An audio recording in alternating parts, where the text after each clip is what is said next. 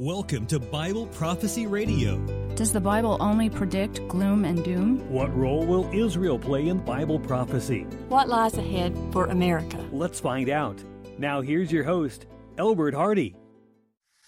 Greetings, everybody around the world interested in prophecy. What does the Bible say about your future? Is it better than you can imagine? I'm here to say it is. How could I say such a thing? You know, we hear about heaven once in a while. Billy Graham wrote a book on it. So did others, lots of others. And they all got it wrong. That's what I'm saying. That's why. And I'm not disparaging anybody. I'm just saying there's more to the story than we're hearing. We're not hearing it according to prophecy. I'm going to tell you what the future holds according to prophecy. It's in the Bible. These aren't my words. I can't make this stuff up. It's in the Bible. It's in your Bible. I'm going to show you where they are, and your future is extremely bright. And I want you to know about it. The gospel is not something that we really understand well. The gospel is the gospel of the kingdom. And we never talk about it. We never hear about that. Why not? What is a kingdom anyway? A kingdom is a king ruling over territory and over subjects living on that territory under a set of laws and guidelines that he sets forth, and enjoying the goods and services that he provides in his kingdom. Well, it all sounds pretty good, especially when that king is Jesus. Jesus is our creator. He knows everything, and he knows what's best for you and me. I can't create a leaf or a blade of grass or anything alive, but he can. He's the master of molecules, and he's going to be the savior of the world. Oh, whoa, hold it. Wait a minute. Going to be? What do you mean going to be? Well, the gospel is more than just him dying on the cross for our sins. And as great as that is only the beginning. And that's what he said. It's the beginning of life for you and me. And without him, we don't have life, period. There is no life apart from Jesus. Wait a minute. Are you saying to all of us that there's no such thing as going to heaven when you die? Well, ask your pastor what that means. Ask him what it means. What in the world does it mean to go to heaven? I have done this on several different occasions to different ministers and got a different answer each time. Why is that? And why is it they get offended when you want to talk about hell and ask them to prove it from the Bible, which they can't do?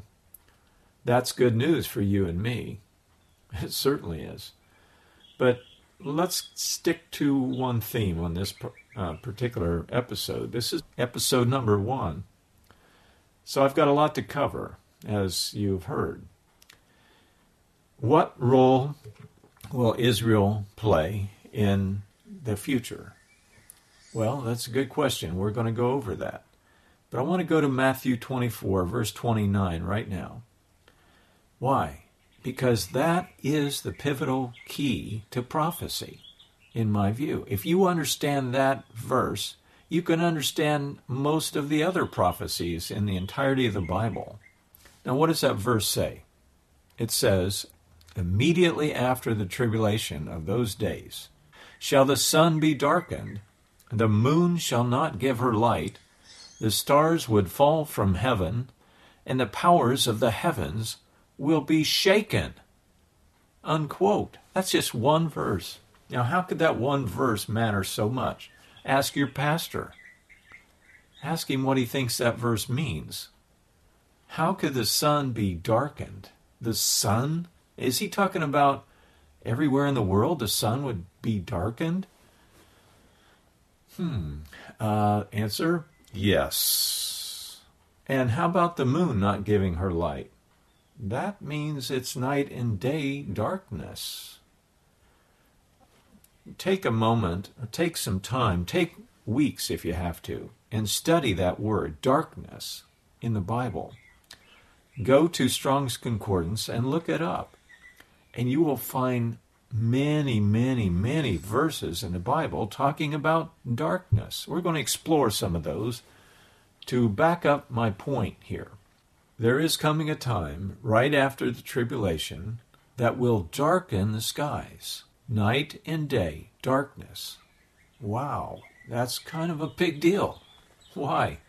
Well, if you don't have sunlight, you don't have air.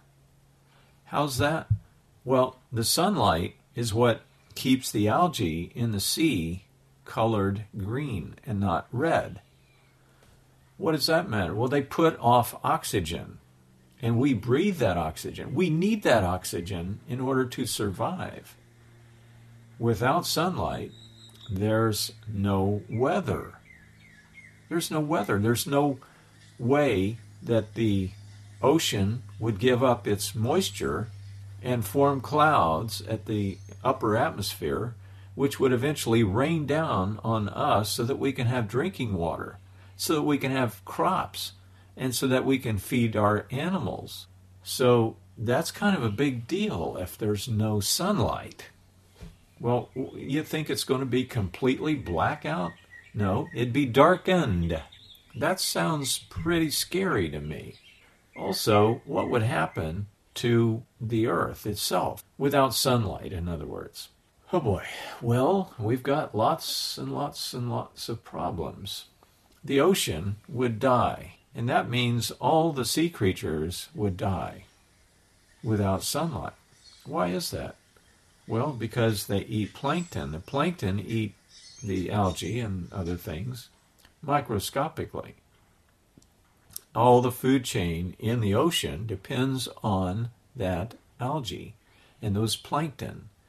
The plankton are eaten by larger crustaceans and fish.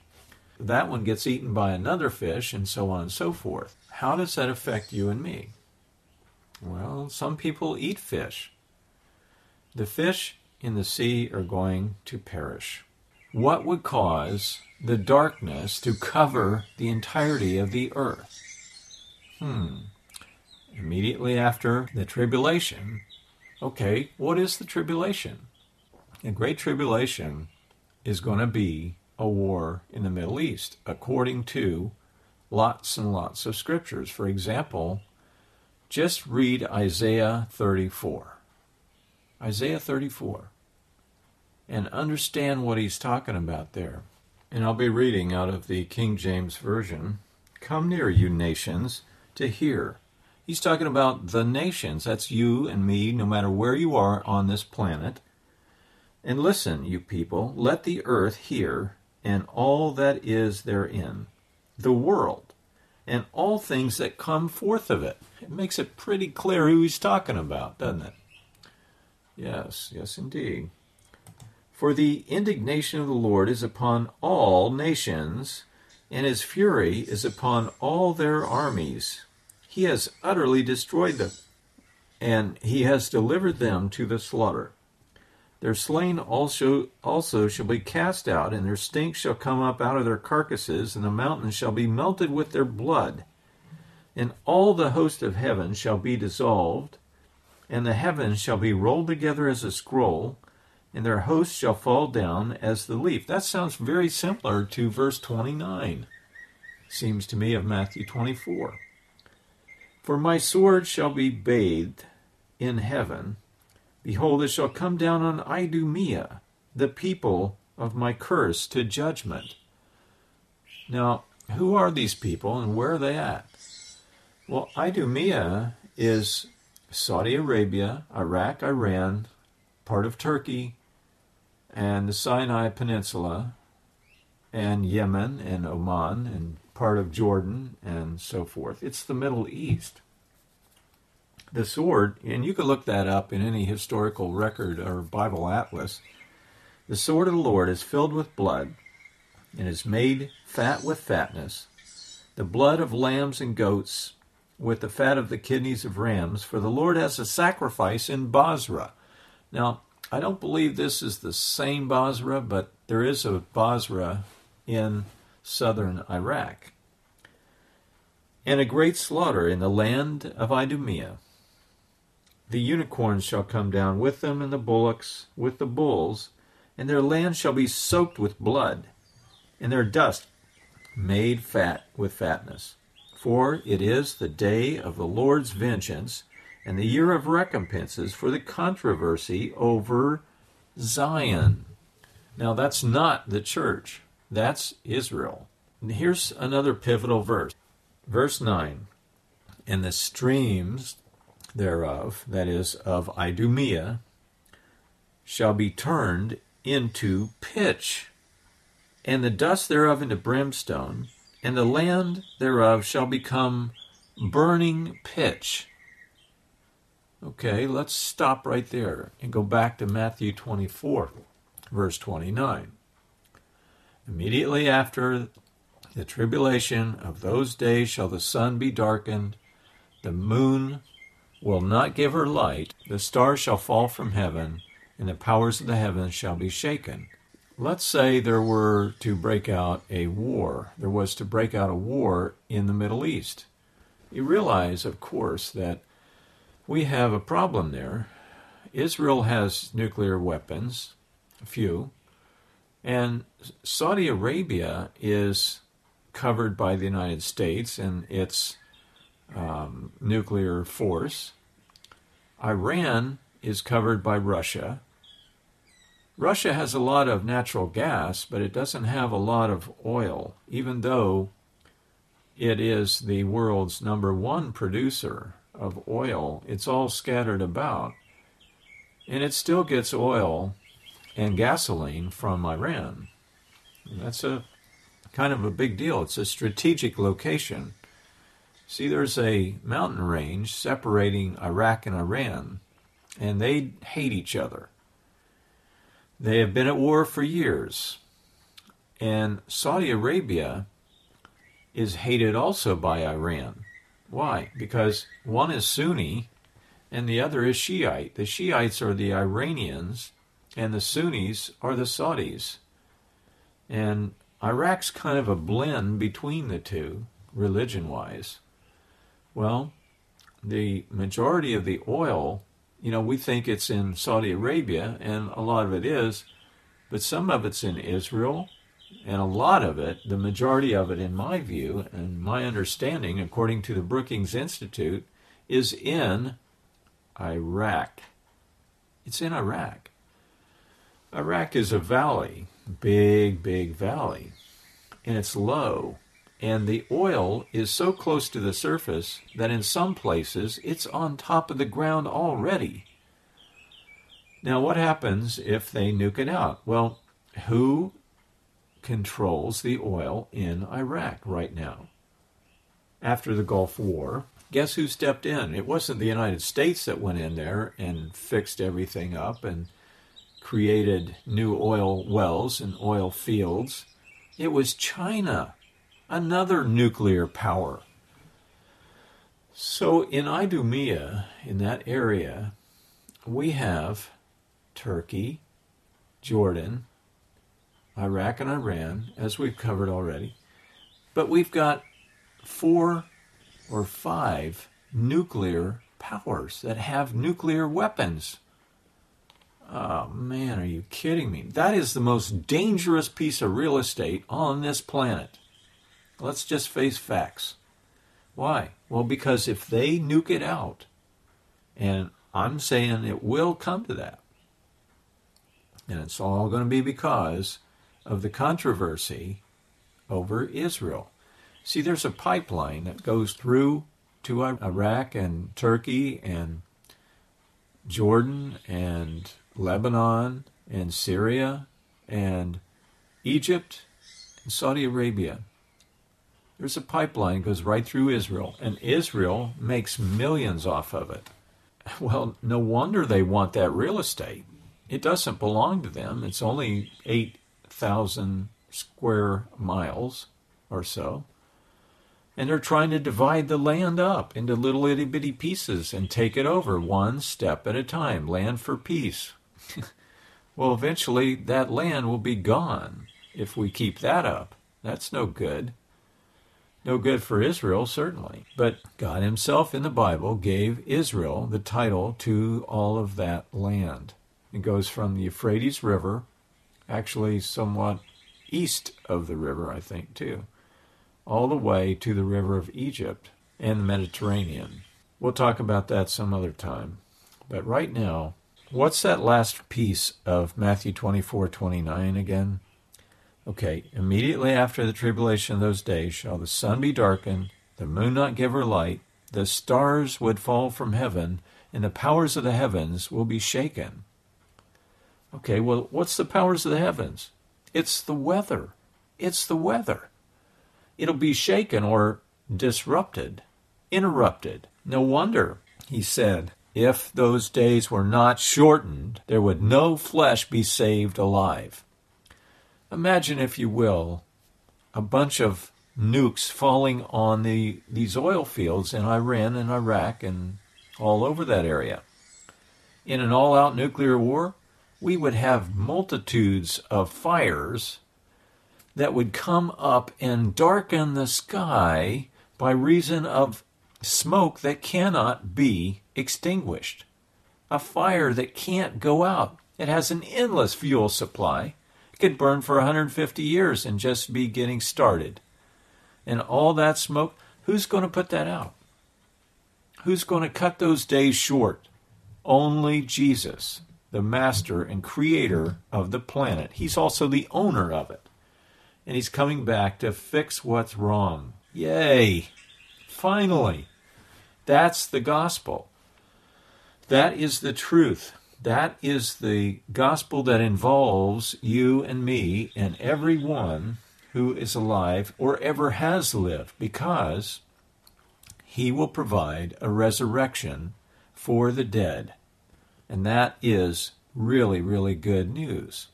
They'll be back alive again. My parents aren't in heaven. They're dead, but they're sleeping right now. They're not awake, they're not conscious, they're not looking down on me, thinking what a bad person I've become. No. That's not even remotely real. So what's all the other part then? What about those stars that fall from heaven? Well, if you know anything about science, and I'm sure you do, you know that our sun is a star. Stars are suns like our sun, or maybe hundreds of times bigger or smaller. All life on Earth depends on it. And so, what about the stars? How could they fall? Well, they can't. They simply can't fall. They're too far away, and even if they did fall, the Earth would be melted right away. If our sun was 1 million miles closer, the Earth would melt. It would be way too hot to support life, let alone all the stars of the host of heaven falling to the earth. Not going to happen, folks. Am I contradicting Jesus? No. On a camp out, there were hundreds of stars. We were probably 30 miles from the next nearest human being. Wow. And you can see the stars by the billions of these beautiful stars. It's like, wow, this is great. But here's the thing. We have 22,500 or more satellites out there that keep the internet alive, and they look just exactly like stars. In the days when Jesus spoke this verse, there were no satellites. He couldn't say the word satellite, so he said stars. And he wasn't trying to deceive anybody. He told us what was happening in the future. Those stars can fall. Those satellites can fall. They look exactly the same, except that they travel across the skies. That's what I believe he's saying. Now, why would they fall? Well, they'll fall because the radio signals that keep them in orbit without banging into one another. 22,500, that's a lot of space debris in our own atmosphere, or just above it. That's a lot of space junk. Well, when the signals are blocked by the smoke, this great cloud cover that's going to envelope the whole Earth, there's no way they're going to stay up there. They're going to fall. I hope one doesn't hit your neighborhood. The good news is that Jesus is coming back to intervene on our behalf. Thank God we have a Savior like him. He's going to set up a government, a new government, which you have a part in. He wants you in his government.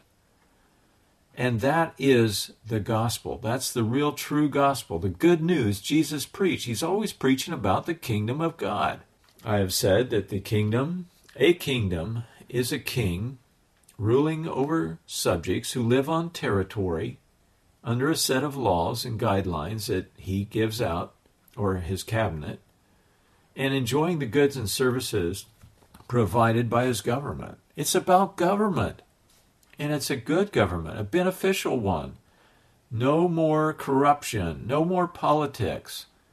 Jesus can't be ousted, he can't be assassinated, and he can't leave office. He won't leave office. He's going to bring the whole earth back again to a Garden of Eden situation. It's going to be beautiful and amazing, and you're going to have a part in it if you stick with him and believe and trust him. We all should trust him, for he is our creator, and he is our life and our future. Next time we'll talk more about these things and the ramifications that are coming on the earth as a result. Talk about global warming. Now we're entering a mini ice age instead of global warming. Well, so we've got some things to talk about.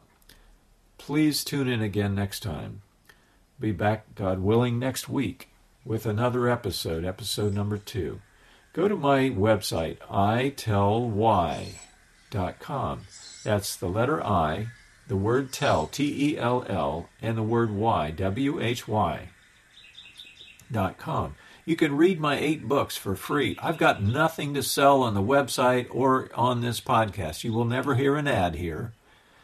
And I'm not in it to make money. I'm in it to disseminate truth. So that's what we're going to explore.